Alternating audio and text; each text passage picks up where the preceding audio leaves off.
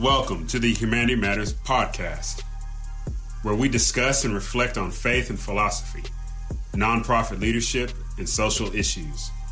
We want to engage with ideas on what it means to be a free human being in pursuit of human flourishing.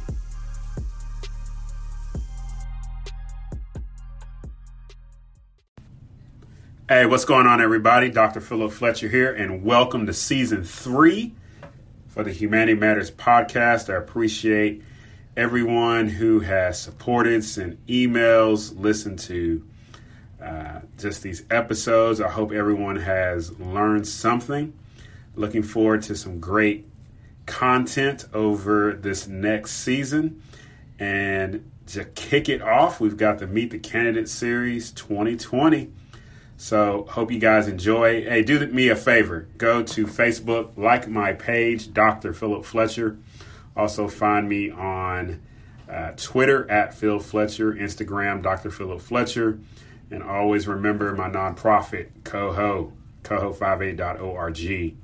Check out hopevillagecoho.org. All right, then. Let's kick off Season 3.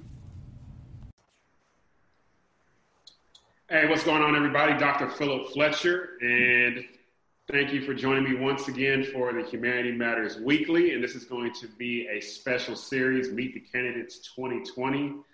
Humanity Matters Weekly is our opportunity to discuss and reflect on faith and philosophy, nonprofit leadership, and social issues. We want to engage ideas on what it means to be a free human being in the pursuit of human flourishing. If you want to connect with me, you can find my website, philipfletcher.org.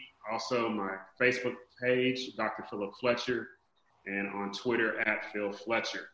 And today we have with us Senator Joyce Elliott. She is an Arkansas State Senator here in the state of Arkansas, and she is running for the 2nd Congressional District here in Arkansas. How are you doing today, ma'am? I'm doing very well. Thank you. I'm glad you have the time to join us for the few minutes. And how we're going to proceed is this is going to be a just conversation, an opportunity for us to sit and talk and get to know Joyce Elliott and understand why she is running and just some cool things about her and her policies and platforms, and no type of gotcha questions or anything like that. So I hope everybody that is watching would learn and then make your mind up on how you're going to vote. As a disclaimer, Ms. Elliott is running against the incumbent Congressman French Hill, and he has been invited to join us in this discussion, and we're looking forward to hearing from him for his opportunity to join this episode as well. But until then, we've got Senator Joyce Elliott. And so, Ms. Elliott, tell us about yourself. First of all, I'm glad that you think there's something cool enough about me that I might have some cool. So thank you for that. So that's very thoughtful of you. Well, I am an Arkansan, and I grew up in South Arkansas in Nevada County. And, okay. And people who think, we have 75 counties, but still I have people who go like, is that a county? Where is that really? But I grew up in Nevada County, one of our smaller counties in southwest Arkansas, actually. And the town I grew up in, the little community, is called Willisville. And right now the population is like 152. And when I was growing up, though, it was all of 260. I remember that number. So that meant, I went to high school there and graduated. There were 9 people in my graduating class. Oh, wow. So, okay. I guess the thing that's, whether people realize it or not, I was country through and through because, rode on the back of pickup trucks and things like that. And we were so country that when you're a kid and you grew up in the country, you learn how to drive early because we had all those back roads. Yeah. I could, by the time I was, 10 or 11, I could drive just about anything, even with a clutch. But it was fun because I was the only kid who could drive everything. So if anybody was a driver, it was always me. That was great. But so I went to high school there and graduated, went to college at SAU in Magnolia, graduated from there. And decided to become a teacher and part of that was from the experiences I had going to an integrated school, because up through the 9th grade, I'd gone to an all-Black school. And then integration came early for us, because when I was at that all-Black school, I don't know, it was always our experiences that high school commencements were like a social event in the neighborhood. Okay. And everybody went. And one of the things I knew from seeing people who graduated as a valedictorian, they always got, a paid scholarship, fully paid scholarship to go to, in this case, UAPB, to U. And so my plans were to graduate from high school there as a valedictorian, because I had made up my mind to do that in the 4th grade, and I'd stayed on that track all the way through. But everything my whole life got upended though when we went to, in the 10th grade, things were changed. I went to the all-white school, to integrated school. It was just like 4 or 5 other families and me. And so it was a pretty tough endurance there for a while. I had to endure all those slings and arrows, from people who didn't want me there. But I survived it. And the best thing of getting through it, because it got better the 2nd and 3rd year, but the best thing for me about it was coming out of that experience and not being bitter, but just having the understanding to take that learning and make sure it doesn't happen to other people. And that is really the thing that propelled me into, okay, I need to be a teacher, because I didn't have the teachers who believed in me and I thought I could be something different and special the way I felt at the all-Black school. It was a wholly different thing. So out of that, I became a teacher and went to a school that had never had a Black teacher there before, a full-time Black teacher, because I thought the students should have somebody like me. And I always want to stress about this. It was not just for the African-American students. I thought it was important for the white students as well, and the other kind of students there, to see different kind of teachers. So I taught school for 30 years. And always had planned to go into politics. I wanted to be in politics without really knowing what politics meant, and to just be a public servant, because I saw I was a kid, but I saw what it meant to John F. Kennedy. When John F. Kennedy was running, I saw older people believing their lives could be better because this person was running. So that really put this spark in me to be a public servant and to do what I saw that person did, and the effect it could have on changing people and have people believe things could be better at any rate. So public service has just become the through line of my life. And I went from teaching, because from teaching I went to the legislature. That's when I started, with the whole things as a public servant, as a legislator. So I'm in my 18th year of being a legislator. Okay. And some of those years overlapped. I think about 3 of those years overlapped with being a teacher and a legislator at the same time. Okay. We were very part-time. And so that's kind of, the background, in a nutshell. But my heart's always been Arkansas, and I had as many reasons as anybody else did to leave.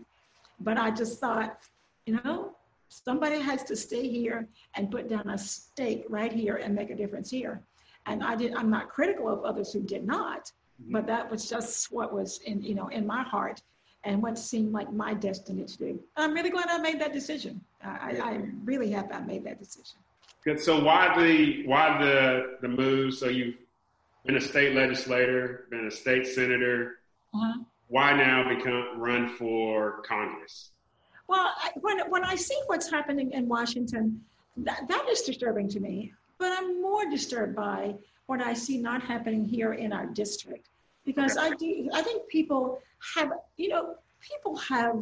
an expectation, and it's not one that's unreasonable, to have a decent quality of life, to expect that whoever goes to Washington is going to be their voice. So I know people here. I know what life is like, and I can be a voice here in Arkansas, but I don't think they have a voice. The average kind of everyday person like me, who is a school teacher, and people who are just working every day for a living, don't have that voice. And we have a representative now, I think, that listens more to special interest than the lobbyists than we do the regular folks back home.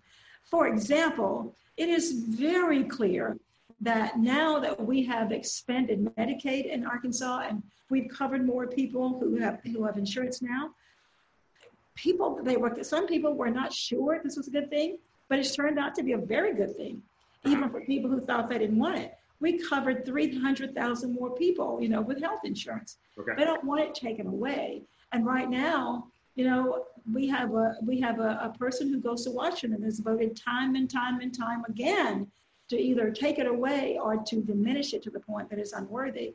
And I felt really proud to work with Democrats and Republicans. This was across the party lines type thing to get done for the people, knowing that they have these needs. And so I think the people need somebody like that who will not forget the voices back here, because they cry out and let us know what the needs are. But you don't need to forget it between here and Washington, whether you drive or you fly. So that's really my major motivation. There's other things I want to do, but that is it in a nutshell, because I think like healthcare and education are still really big issues, and making sure we overhaul our criminal justice system so that it is just, and figure out a way that we're going to come out of this pandemic, because as bad as the pandemic is, sometimes out of chaos and strife, you get opportunity. And I think that's something that we can see with this pandemic, because we know so much more about the inequities now that people were not paying attention to. We're going to have to rebuild. So we have an opportunity to rebuild in a way that is more equitable and one that honors everybody's voice and everybody's needs. That's good. That's good. Ken, so I was on your website and no. You have this very thorough plan called Healing Arkansas. Yeah. Can you give us some details on that? You kind of hit on some of those dealing with COVID, education, and what it appears to be is a very comprehensive plan. Yeah. Different areas of Arkansas and the men and women that would impact. Can you give us some information on? Yeah. Well, when Congress voted for what was called the CARES Act, that was federal money to try to help us get through all of the downsides of the pandemic, and that's why I call it Healing Arkansas, because I do think we have an opportunity to heal coming out of that. But there are things that we need to think about, like this. We knew we'd have to think about school readiness, and how do we prepare for that? I don't think we prepared the way we should have. School readiness, and we need to think about things that are important to people's lives to rebuild, like the broadband. Because a part of the readiness was, all of the needs that we're going to have for the teachers and the students and the rest of the folks that are in the school. So in order to do that, we need to have a plan. In order to do what I just said, we need to have a plan with rural broadband. And we see the effects of that right now, especially rural broadband. But the thing that's really important about that is it's really not just rural Arkansas. Some people think that it is, but there are places in Little Rock and North Little Rock where you can't get connected. And probably places close by in Conway it's an issue as well. So to think about how do we do these things and how do we provide healthcare support?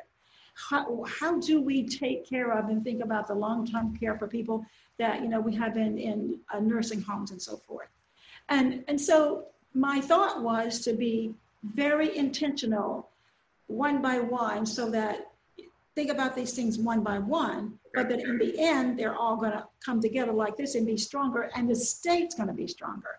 Okay. Because if we don't have a plan to heal, we'll just somehow, it's like if you have an injury and you don't tend to it, eventually it'll just heal, but it might not be what you want it to be. It might not be what it should be. Like I have a crooked finger right now because it's healing and I'm going to have to get something done to it to make it come out right. Otherwise, it's going to be crooked the rest of my life. And that's what I wanted for us. And that's what I meant about that opportunity to use wisely the funds we got so that we are addressing every part of our population. That's good. That's good. I want to cycle back again. You had mentioned you had worked with Republicans, obviously, as well as Democrats here in the state to, get health insurance for Arkansans. And, the state of Washington and Congress, it seems like the parties are in their corners. Yes, yes. For a number of reasons. Being a congresswoman, you get elected by the people of Arkansas from the 2nd Congressional District. How would you go about going across the aisle to help build consensus with, those who are Republican or independents? What would be your approach? Well, one of the things that I have been lucky at, I didn't think I was so lucky at the time, but the way I had to grow up really equipped me with skills of dealing with all different kinds of people and all different kinds of attitudes. And that was the case too when I was teaching school. I was teaching high school, and these are basically adults who come with their full selves. Right. And you have to figure and all the baggage that comes with it. Yes, exactly.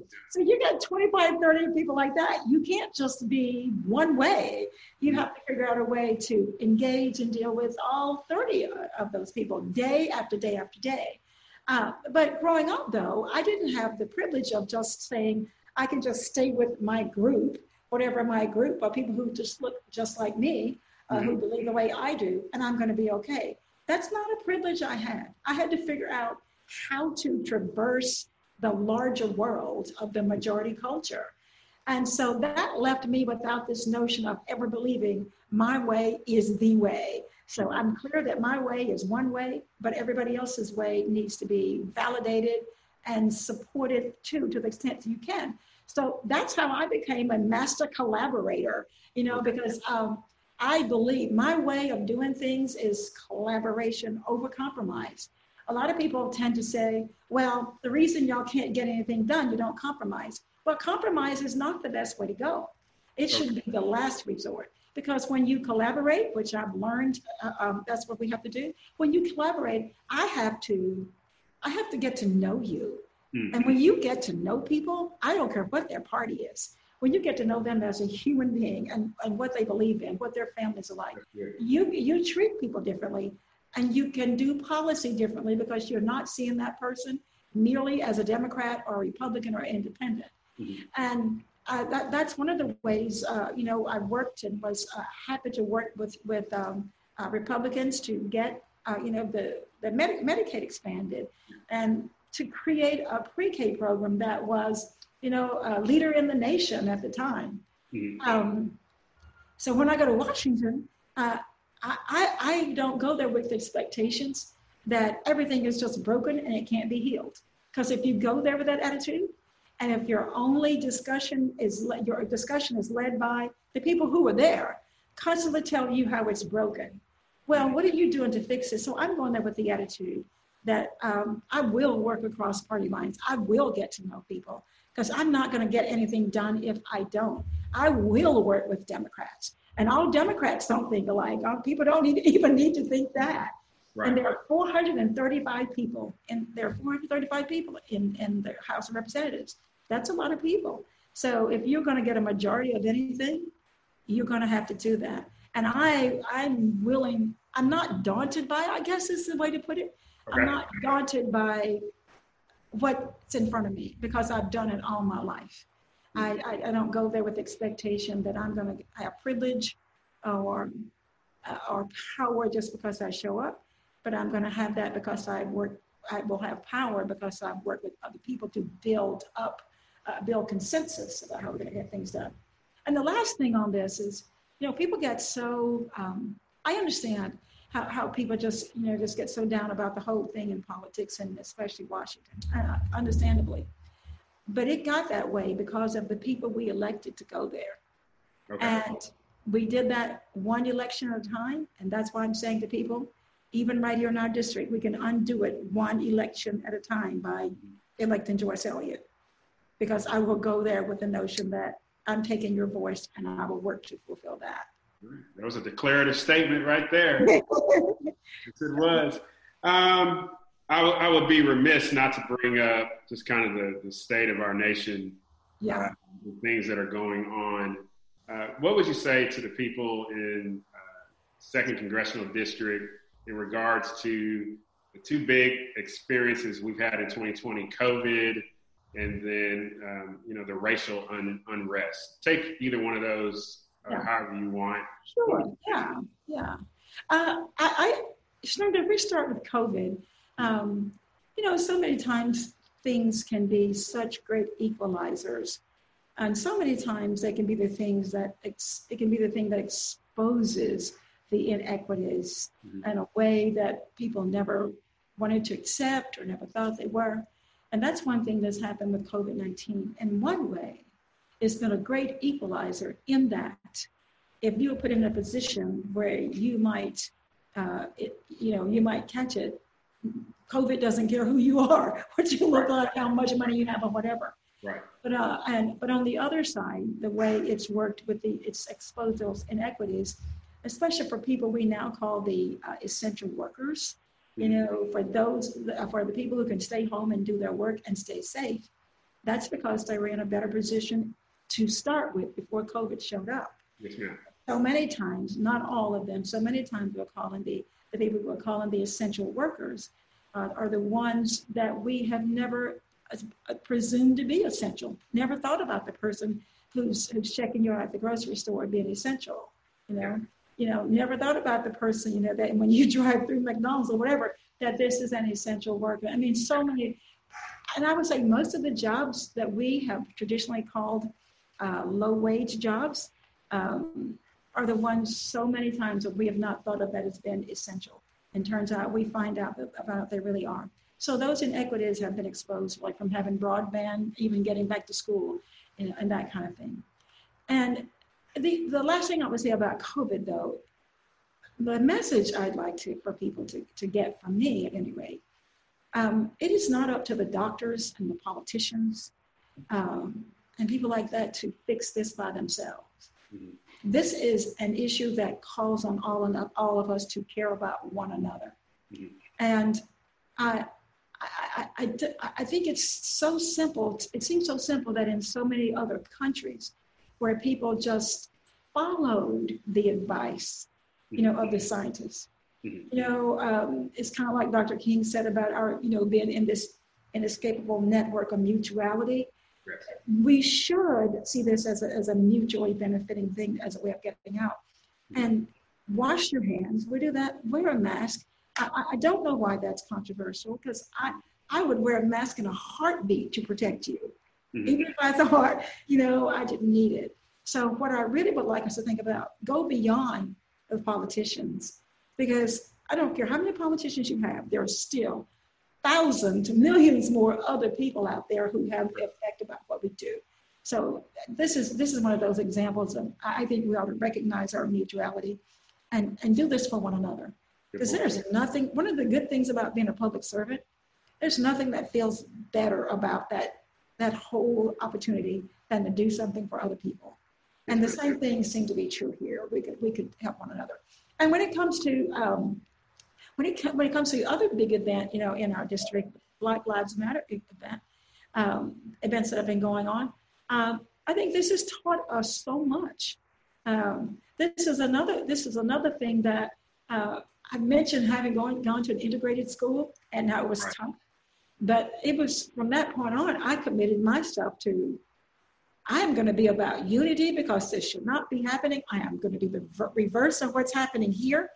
And because there's no need, we can't all be together. We keep saying we're all just humans, and we keep saying there's one race, just human race, and then we do something else that doesn't. Yeah.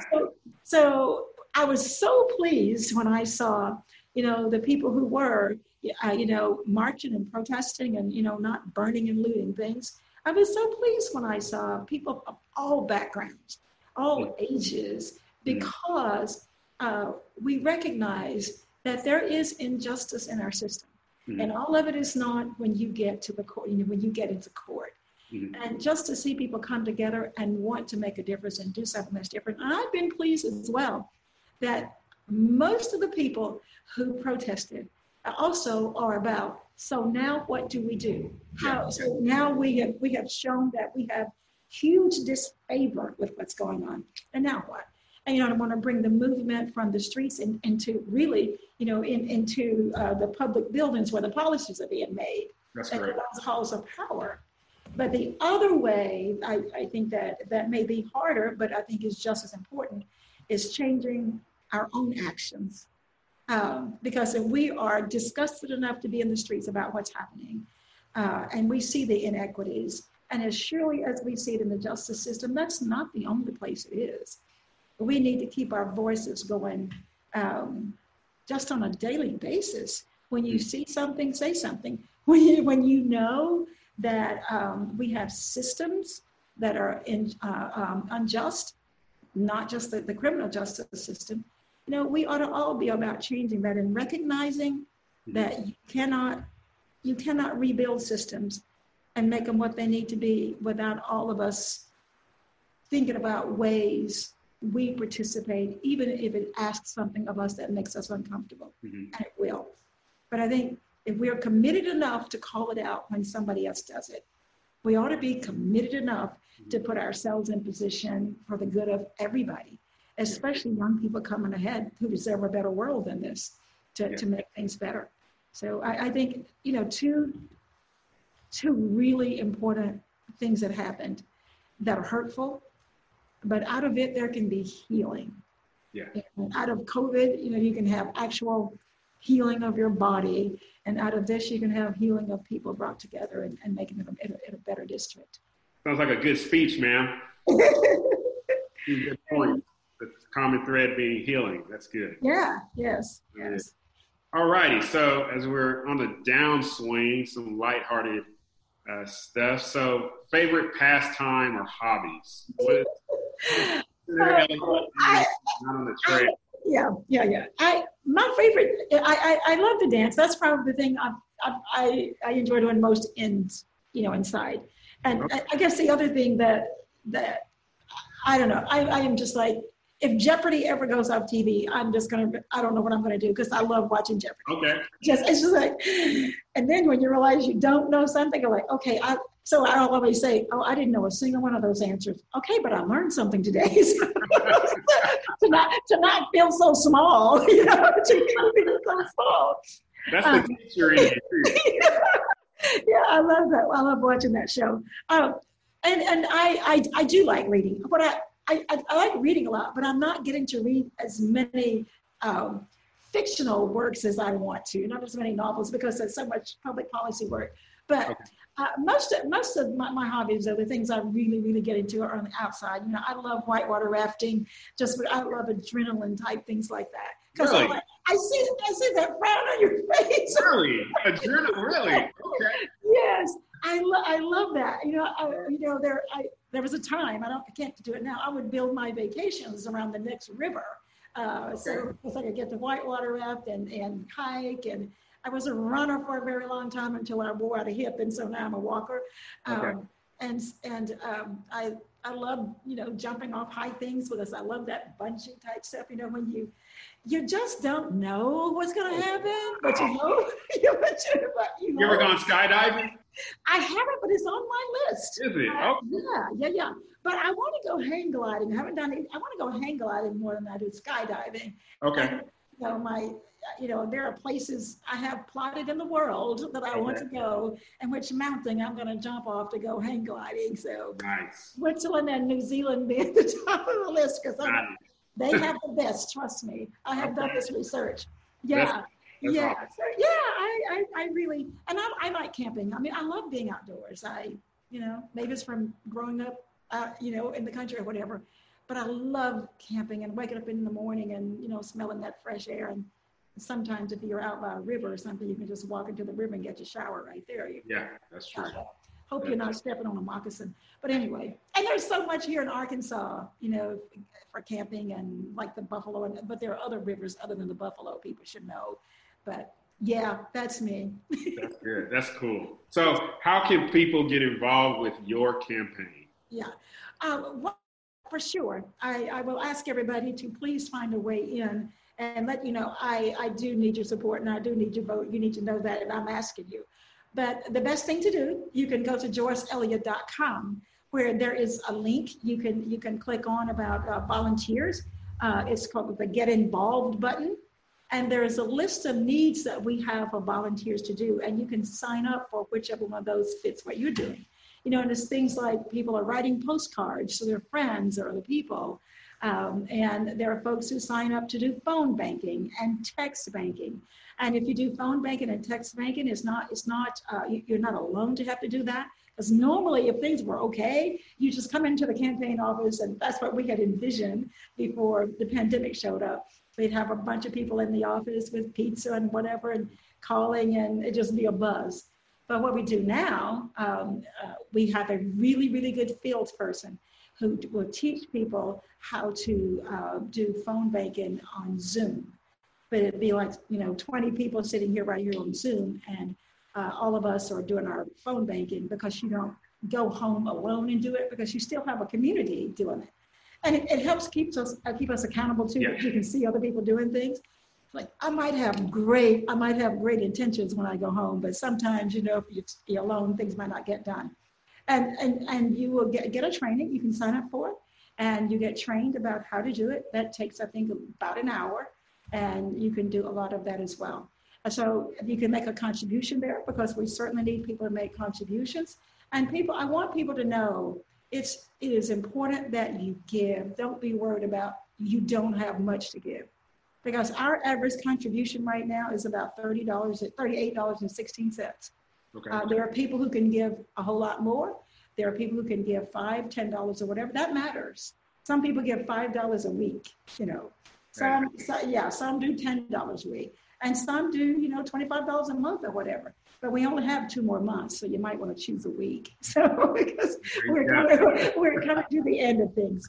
But yeah, the best thing to do is go to that website, JoyceElliott.com, and click that involve button. And we'd love to have you, and we need you. Good deal. Any final words? Yeah, I want people to be sure they know what the district is, what it covers, because some people don't know if they're in the district or not. If you live in these counties, Saline, White, Van Buren, Conway, come back down to Faulkner County and Pulaski County, and then if you go over to the west to Perry County, those are the counties that are in this district. So you are in any of those 7 counties, then you are a part of District 2, and you can vote. And I really think you should be very thoughtful about planning your vote. Make a plan about how you're going to vote, when you're going to vote, because if you don't, especially now the way things are going, you might be voting. If you're going to vote by mail, have a plan. And you can go to www.joyce.vote and watch a video that I made to explain about how you can vote by mail. So I invite people to do that. So just make a plan, participate, and if you want to make a change here in the 2nd District, if you want somebody who knows your voice and won't forget your voice, I ask for your support. I'll take you to Washington with me. Thank you, Ms. Elliott. I appreciate your time, and we'll make sure to have your website information in a video link so everybody can access that. Excellent. Thank you. I enjoyed it. It's a great conversation. Yes, thank you. You ask good questions. You make it nice. All right. Take care. Bye-bye. You take care. All right. Ladies and gentlemen, thank you. That is Meet the Candidates 2020 with Arkansas State Senator Joyce Elliott, who is running for the 2nd Congressional District. She is the Democratic representative, and she'll be running against Congressman French Hill, who is the incumbent. Hey, for more information, visit our website, philipfletcher.org. Like us on YouTube. You can find it under my name, Dr. Philip Fletcher. Subscribe to the Humanity Matters podcast on all podcast outlets. And remember to be loved, to be kind, to be generous. If we remember to live in hope, we can do the impossible. Take care. God bless.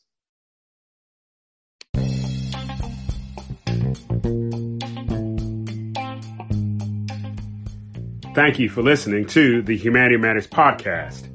For more information, visit the website philipfletcher.org or send us an email at humanitymatterspodcast@gmail.com.